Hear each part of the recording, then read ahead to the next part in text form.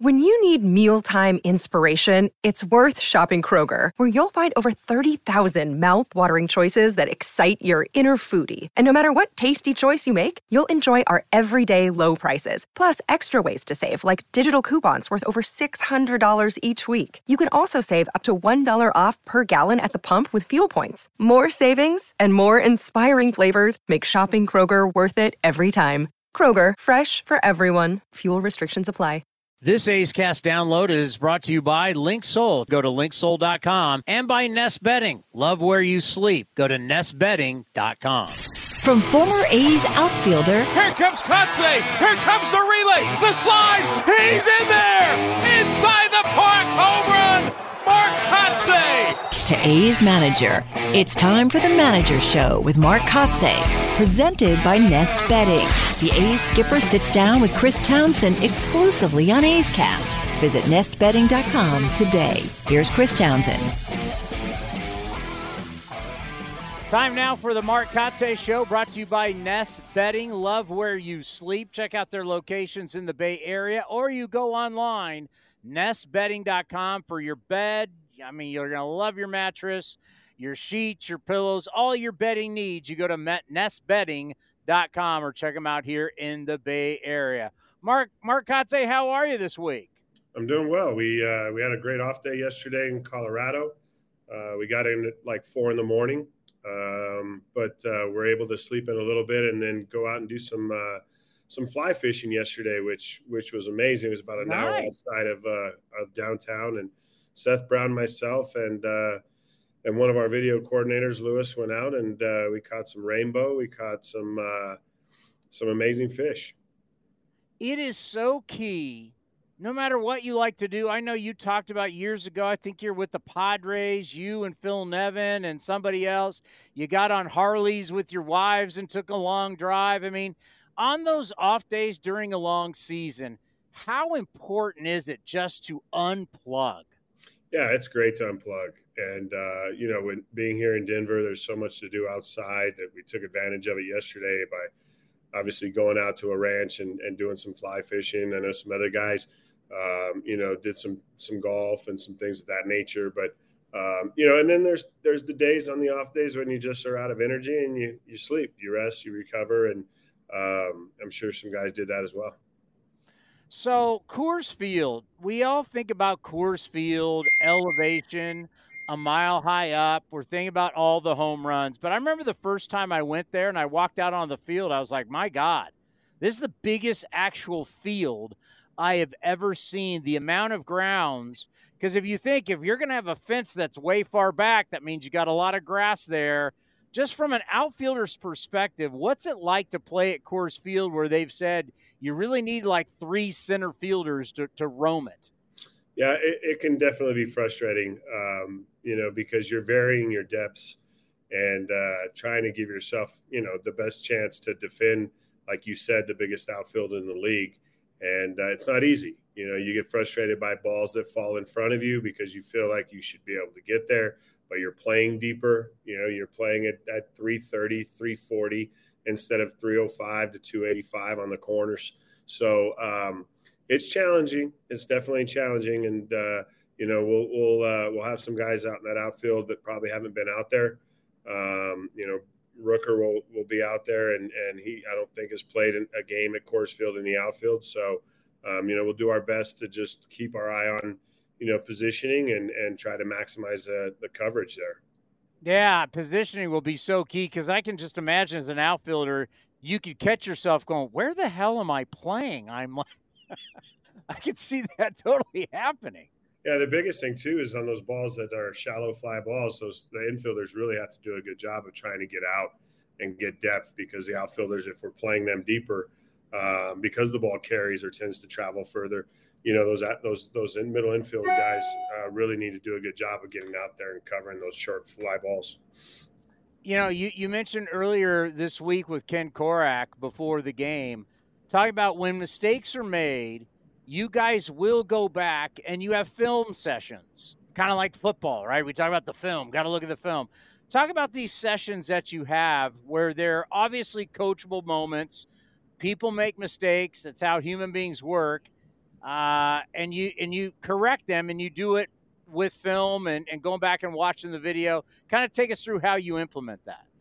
Yeah, I think the biggest thing, I mean, our club's young and we're going to make mistakes, but the quicker we learn from these mistakes, the better we're going to be. And I think, it's an overview. Basically, it's as I talked to Kenny, on the show, we've kind of labeled it "Check Your Ego" because, obviously you're at the big league level and you don't like to be called out, for making mistakes, but it's not calling individuals out. It's using, our mistakes that we make in game to really, educate ourselves and grow from. And whether it's on the base pass, whether it's, cut off and relay play where, your second baseman doesn't bust the first base and the throw comes through, and that, the hitter gets to make a bigger turn than normal because there's no defender at the bag. So, we really break it down and we break it down, to the detail, really. And you've heard me say that a lot. Like, we have to be detailed.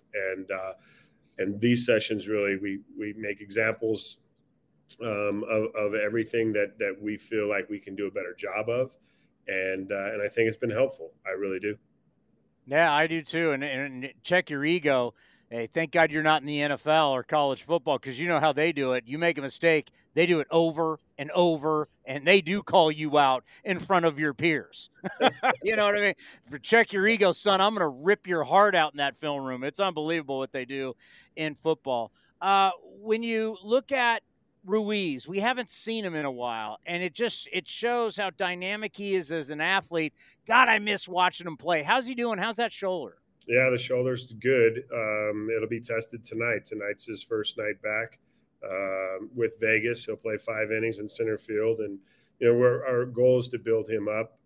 It won't be a lengthy rehab. It shouldn't take a month, but we're definitely going to want to see him play back-to-back games. We're going to want to see how that shoulder handles some throws.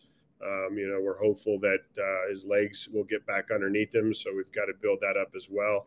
And, but overall, he felt like he was ready probably 2 to 3 days prior to us sending him out. And, I've had to have that conversation with a few guys where, you really think you're healthy, you really think you're ready, and it always is good to take another day or two. But, as young as these guys are, they lose that, mindfulness of maybe, it is best in their best interest to, take an extra day. And I think Ruiz was understanding of that when we talked in San Fran, and he understands the plan, and we'll be excited to get him back when he's ready. How often do you go back and use your career, or maybe a young Mark Kotsay with his back, or with whatever injury you had in your 17 years, maybe if you would have took a little more time, how much do you use yourself when talking to these guys about this? Yeah, I think, I can use myself as an example. I can also use other players on our roster that have come back and tried to perform at this level too quickly when they didn't have their legs under them, or they, had an oblique injury and came back too soon. So, there's a ton of examples around here that are in this clubhouse, even on the coaching staff, with guys that have played, here. And I think, just communication, as I talk about a lot, like communication, collaboration, building that trust with these players that we do know what we're talking about, that we do have their best interest at hand.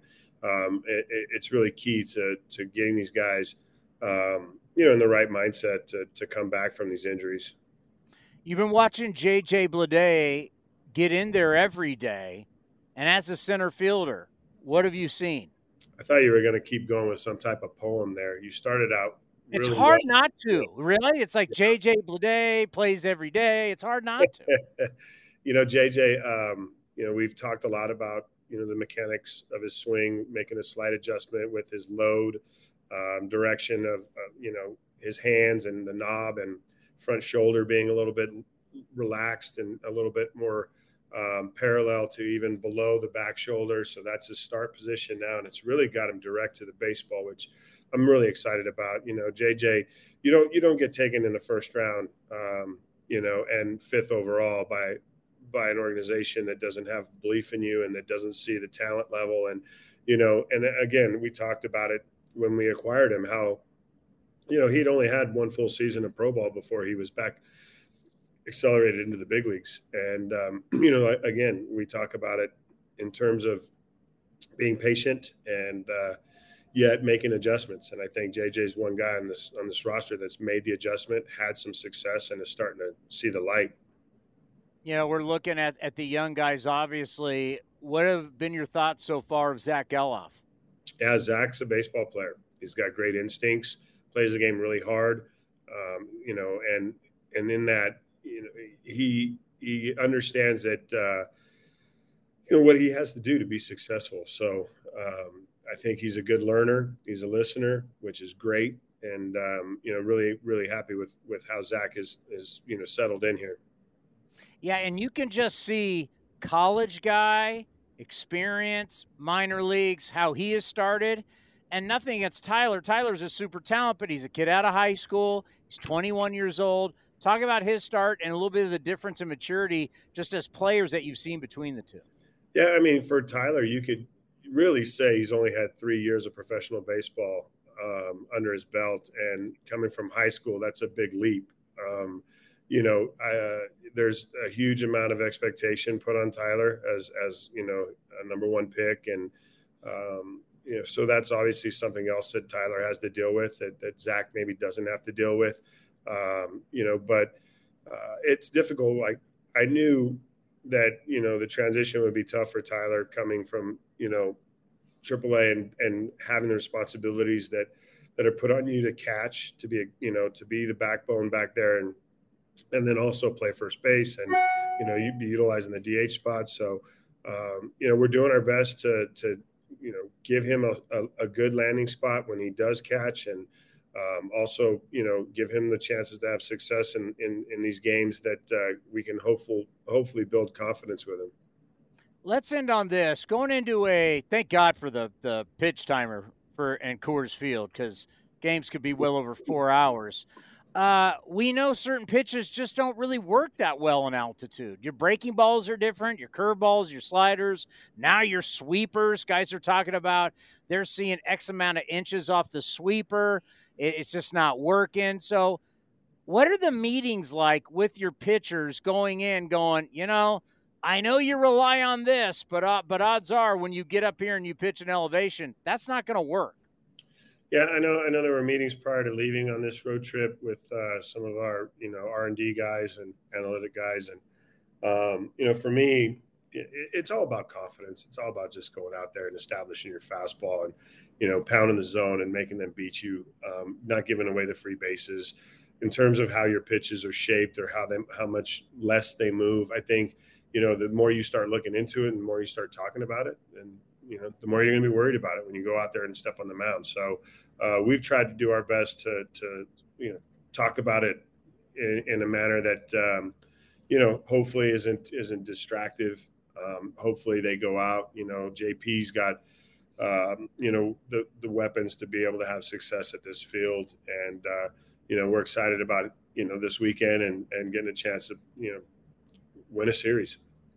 Did you ever think that this was a back of the baseball card series for yourself? Like, man, I'm going to come unglued. Mark Kotsay, I'm coming unglued here for the next 3-4 days. I'm putting up some numbers. Tony, the second you start thinking that, there's your offer right there, buddy. But I know we came in here with a great offensive club, I think in 19 or 18 with the A's, and I think we got shut out for like the series or – and I remember Olsen and Chapman and all these guys and Simeon being excited. Oh, man, we're going to get to go to Coors. We're going to go tear it up. And then it was like, we didn't score. And we left here. It was like, we didn't even hit a homer, I think. So, hopefully this series, we can do some things offensively and create some runs. Great stuff as always. We'll talk to you next week. You be well. All right, Tony. Thanks for having me. The Mark Kotsay Show brought to you by Nest Bedding. Love where you sleep. Check out their locations in the Bay Area, or you go online, nestbedding.com, for your mattress, your pillows, your sheets, everything you need to go to sleep. You go to nestbedding.com, proud sponsor of the Mark Kotsay Show. This has been a presentation of the Oakland Athletics.